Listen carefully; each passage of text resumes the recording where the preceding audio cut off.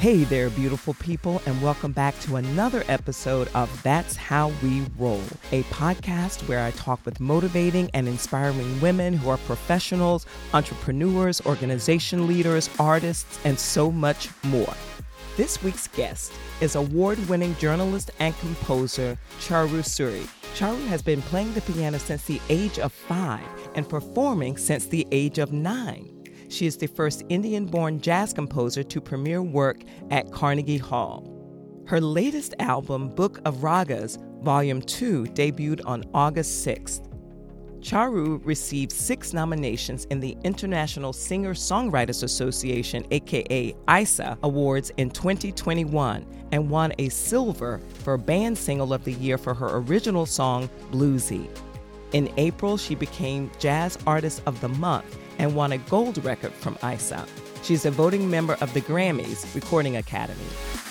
During the pandemic, Charu uploaded several jazz performances on her social media channels for joy and inspiration, which we all needed so desperately. So check out her social media channels to listen. So let's find out more about Charu and all her accomplishments and about her upcoming performance at the famed Carnegie Hall coming in November. Join me in welcoming Charu Suri, and thank you so much for being here. Oh, it's a pleasure to be here with you, Avis. Congratulations on your accomplishments. Let's talk about your journey to Carnegie Hall first. But I also want you to explain to everyone what raga is and what it means. Thank you so much, Avis, for having me. And it's so interesting that you asked that because I was having this very conversation yesterday at a sitar recital of my friend, who's also a raga expert. A raga is an Indian modal scale. There are hundreds of ragas, and they have a certain mood, a presence supposed to be played at a certain time of day. They also have a different ascending pattern and a descending pattern. So unlike a Western scale, which has pretty much a fixed ascending and descending, which is the same, a raga has different patterns, up, ascending and descending. And it really, if you listen to it and improvisations of Indian ragas in music, you really feel that it builds and establishes a mood, a calm, or a sense of place in such a beautiful way. So those are the scales that I grew up listening to and singing when I was a child, in addition to my career as a Western classical concert pianist. How old were you when you moved here to the United States? I was 16 when I moved here, and I started learning music there when I was 5. So I was a classically trained concert pianist. So I was playing everything from Mozart to Schubert to Beethoven from when I was 9 years old, performing in various concert halls. And I also simultaneously was learning Indian music. So I grew up with a hybrid of systems in my ear all the time. So let's talk about Carnegie Hall. So you started playing the piano very young. Did you ever think that you'd be playing at Carnegie Hall? Never in a million years. It was my dream. It was my absolute dream. When I was a child, I would be like, oh my God, how amazing would it be to play at like Lincoln Center and Carnegie Hall? And funnily enough, I'm going to get a chance to play at Lincoln Center in December too. So this has been an amazing year of performing opportunities. But Carnegie Hall is an entire evening show devoted to my work, and it was just amazing to perform there for the first time in December 2019, and this is a second performance. And I became the first Indian-born jazz artist to perform at Carnegie Hall too. So it's been a dream come true, but it's also been an inspiring one because it's given me confidence and also joy to sort of inspire people, especially female composers and pianists. They're emerging in India to do the same. Oh, I'm sure. Well, the first time that you got a call from your manager, your publicist that says that you were playing at Carnegie Hall, how was that experience? Like, what were you thinking? Did you think that they called the wrong number? Are they talking about me? Did you mean to call me? Like, what were you thinking?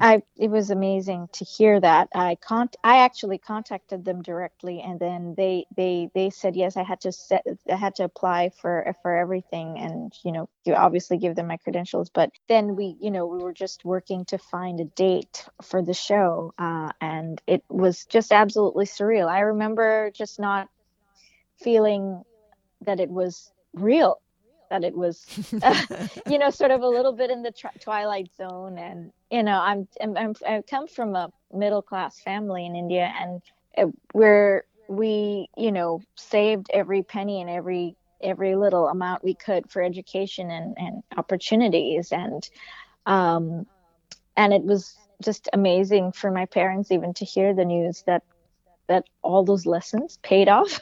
I know, right? Some way, shape, or form, right? That's just great.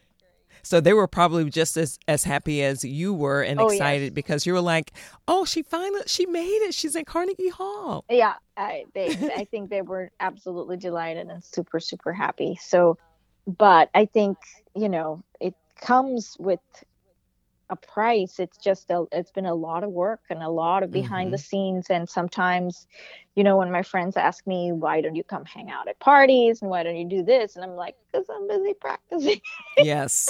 Yeah. And it's and then you get labeled as like, oh my God, she's a loner, she's a solo kid. I'm like, no, I just found a great passion for what I do. And so everything comes with a price tag, right? So yeah, exactly. And now those friends are looking at you like, oh, see, that's why she didn't come out yeah, and play now with they're us, buying because tickets for my show. which is good. The first time that I heard your music, I heard you playing outside in an outdoor concert in Hudson County. Right. That's right. Yeah, and I had never heard your music before, Right. and I mean, I loved it. And so I was so glad and I was like, she played at Carnegie Hall, because you gave me your card. That's right. And I was like, wow, that's so great. She played at Carnegie Hall. Wow. So I really want to go to the concert, to the evening of music. So it's going to be like a couple of hours. Is that what it is? Yes, it's going to be an hour and a half of uninterrupted performance, and then we're going to have an after party afterwards. But it's on November 13th, which is a Saturday, at Weil Recital Hall, and tickets are available online. If you just Google Carnegie Hall, Charu Suri, you should be able to find them. And it's going to be an evening of both standards. We have some standards in there, but mostly music songbook and raga jazz original pieces, which are very new, very interesting, very different. My second album has been submitted to the Grammys this year for consideration in the jazz field, and I've been getting so much amazing feedback. Like, it's been absolutely fantastic feedback I'm getting from people who are listening on the fusion of Indian ragas, jazz, and Sufi singing, which has really never been recorded and done in this way before. And so that's the great feedback I'm getting. So at the hall, you will be able to see the entire band, listen to the entire experience, and listen to the magical Sufi singing, the piano playing, and the entire band on November 13th. Well, you heard that, so I'm gonna put everything in the show notes, so you'll be able to click on the links and get your tickets so that you can attend the concert and at Lincoln Center in December. So if you have that information, I'll make sure I include that, so to make it easy for everyone to go and buy the tickets. Thank you. You're welcome. You're welcome. You mentioned being an inspiration, and that's one of the things that this podcast talks about, is women that are motivating and inspiring. How important is it, because you're a piano teacher? Yes. How important is inspiring them to follow their dream if they are musicians, if they're composers? How important is that to you? It's very, very important to me, because I feel like both inspiring people from a compositional point of view. I've had lots of women, especially Asian artists. I think one of them mentioned you're like the only Asian jazz artist who submitted work for consideration this year, female jazz artist. And some people are very, very inspired. I've had a lot of women reach out to me saying that, thank you for blazing a trail. Thank you for making me feel that it's, when you get married and have children, you have a certain expectation, and the expectation is not that you leave everything behind and go on tour with your band and perform like night after night and compose and perform. But that's really what I've wanted to do ever since I was a child. And I don't let images and stereotypes limit what I'm trying to do. And even that goes to the sound of what I'm creating, which is definitely new. We had a great write-up from All About Jazz recently on how this whole sound is very, very different, and how it's very similar to the exotic nature of Jobim's work in the 1960s, which also blazed new trail and forged new ground in the bossa nova era, which was amazing to receive. So I would like to inspire people in so many ways, also especially women composers, to take risks and find their own voices and not be afraid and ashamed of their heritage and their past. I think it's really, really important to do that. And then for the children, I teach a lot of children piano, everything from beginner's piano to advanced. It's so important to inspire them to have that confidence to play. So I recently became a Steinway partner, which is a huge honor. So Steinway approached me and said, would you like to be an educational partner? That's great, because then my students get to go to Steinway events and they get to perform in the Steinway auditorium, which is amazing. You know, a 5-year-old. That's incredible. Yeah, a 5-year-old having a chance to perform on the best pianos in the world in a fantastic auditorium, private auditorium, which is like Carnegie Hall. Really, it's the opportunity my piano teacher gave me when I was a child. So I'd like to pass it and pay it forward and, you know, give it to my students. I think it's very, very important. I think it's important for teachers and educators too. I have the greatest respect for educators. I think it's important for people to really realize that the buck stops with you. The buck does stop with you.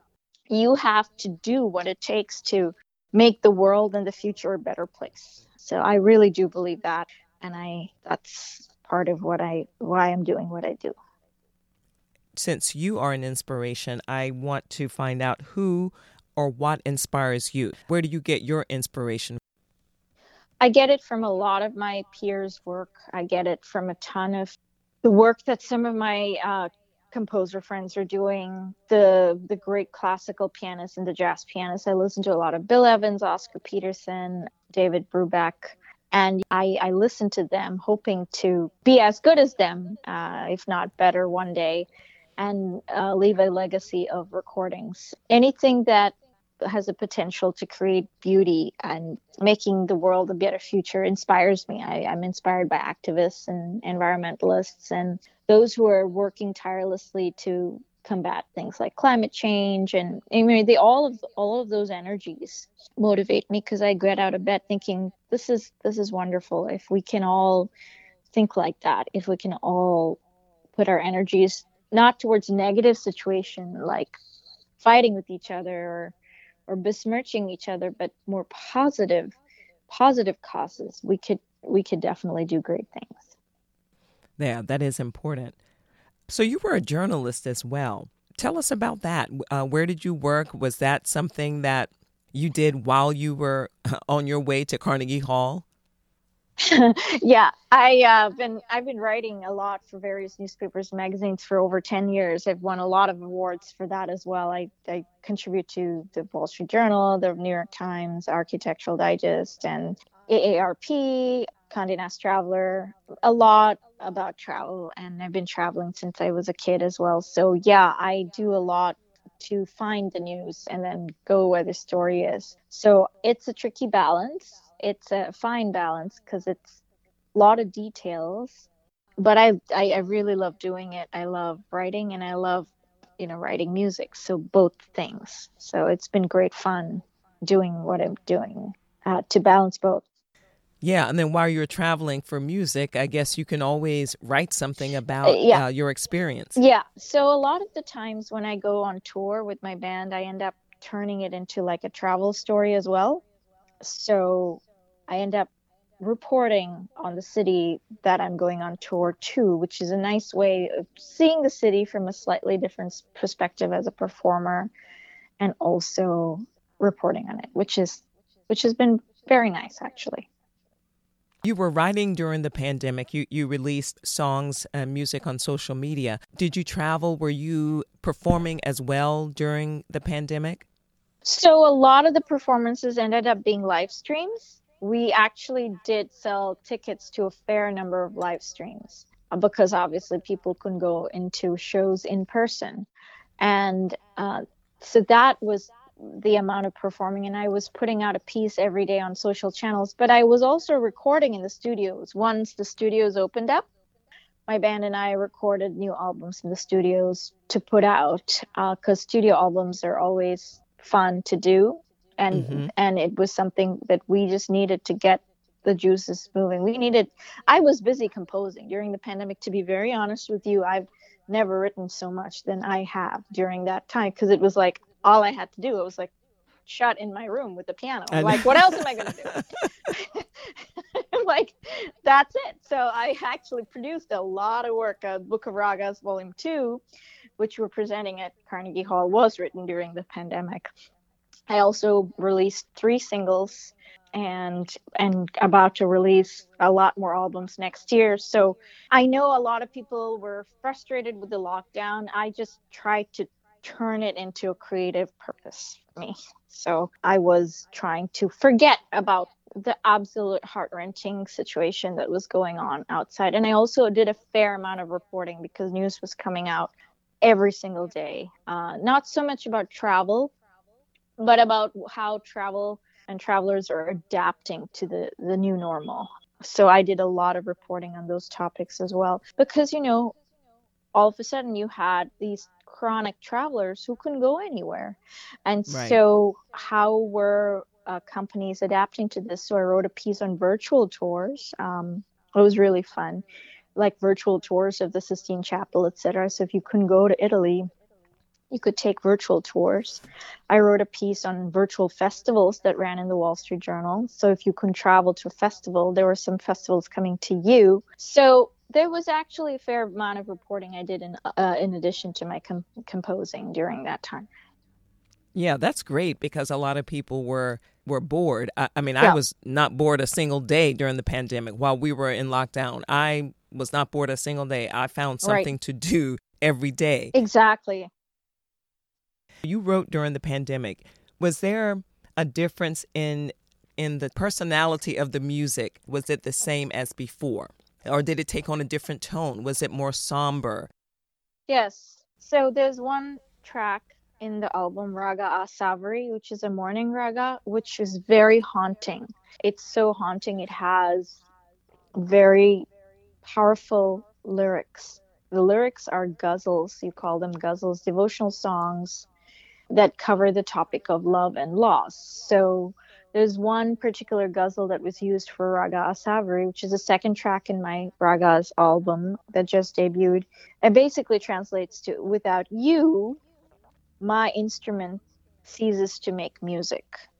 So it's a very sad topic of loss, and that inspired me to write these pieces that were, you can't escape the realities around you, and that is the truth. And I think a lot of us wanted to escape. A lot of us fled to the suburbs. A lot of us tried to find any amount of green we could. A lot of us listened to a lot of music. For me, it was the outpouring of music that helped me, but it was hard to miss what was going on outside. So yeah, so I think the album, there's definitely some heavy moments in them. Now, you kind of touched on this already, but what advice can you give, or do you have to offer to upcoming musicians and composers? I would say something very similar to what Shakespeare's quote was, "To thine own self be true," because it really is about being true to yourself. At the end of the day, your art is your art. And, I can't even tell you how many people were like, well, would just pat me on the back and say, oh, how nice you're doing what you're doing. How sweet. I mean, we've all been there, I'm sure. It's just like, yeah, whatever. We'll see when it happens. And there's some people who have been super supportive to me, and some people have been like absolutely blatantly dismissive. And that happens, I think, to everybody. And for every artist, and artists especially are sensitive people, and while they may have a thick skin outside, they're very fragile and sensitive on the inside. And I would say, really honestly, at the end of the day, that you should not pay any attention to that kind of advice. It like literally just like erase it from your memory bank. It does not serve any purpose at all, except to hopefully inspire you to create and prove them wrong. I would say it's hard. We live in a society, and slowly the images of expectations and perceptions are changing, but we still, I think, live in a society that's very image driven, and it's like people are expected to do certain things in a certain way, and that is definitely changing. But I think that artists need to rise above that and, you know, have the courage to blaze a new path and a new trail.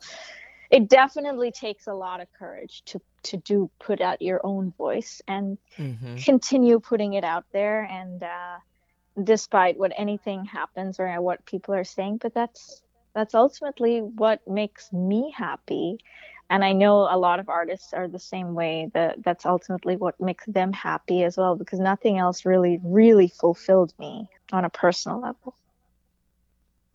What words of wisdom can you offer for us and people listening today? I think that it's very hard. It was very hard for me. The hardest thing I've had to do was to love myself and love my output and love what I was doing. I think you're your own worst critic and your own worst enemy. And I think that if you have the courage to put your love out there and your voice, you will attract people who are meant to be in your life. And that is really, really the honest truth. I think that I've had to eliminate a lot of people from my life. Like as in, I don't want to keep in touch with them because they don't get me, I don't get them, and that's fine. It's not a personal thing. I'm not mad at them. It's just that maybe they are meant to do other things. And I think it's very important to remember you can't please everybody, but it is actually really detrimental to your own health and well-being to try to be a pleaser to everybody. I think you're not going to end up happy. You're going to try to just running around and chasing tails, and in the end, nobody really wins because you're trying to do all things and be all things to all people. I knew that I was not going to be that mom who's going to, be the, at-home mom and having the cakes ready for I have a 9-year-old daughter, for my daughter when she gets back from school. It's not happening. If I cook, it's going to be a miracle. I mean, really. It's like brownie day in my family. It's like, oh my God, Mom's just opened the kitchen and the pots and pans are coming out. Wow. This you gotta see. It's fine. I'm like, I'll deal with it. That's just who I am. And I've learned to embrace it and love it and accept it. And, I see all my other mom friends being like, oh yeah, I baked that amazing flan the other day. The souffle came out so great, but I have to tell you the top wasn't that great. And I'm like, I don't understand what you guys are saying. I haven't baked a souffle in my life. I'm okay with that. It's okay. I was like, that's not what you're supposed to be doing. And I think we get so caught up in comparing and just saying, and this is what you're supposed to be doing, that's what you're supposed to be doing. In the end, everyone's spreading themselves so thin, trying to do everything and trying to be super mom. It's not. I realized a long time ago that was not going to happen for me. Mm-hmm. And I think that was wisdom. That was when I realized that was wisdom. Mm-hmm. Then I realized then I have to just be happy doing what makes me happy, and then others will be happy. So brownie day and souffle days you're not going to get that here, but if they are, they're probably purchased or imported from some local store.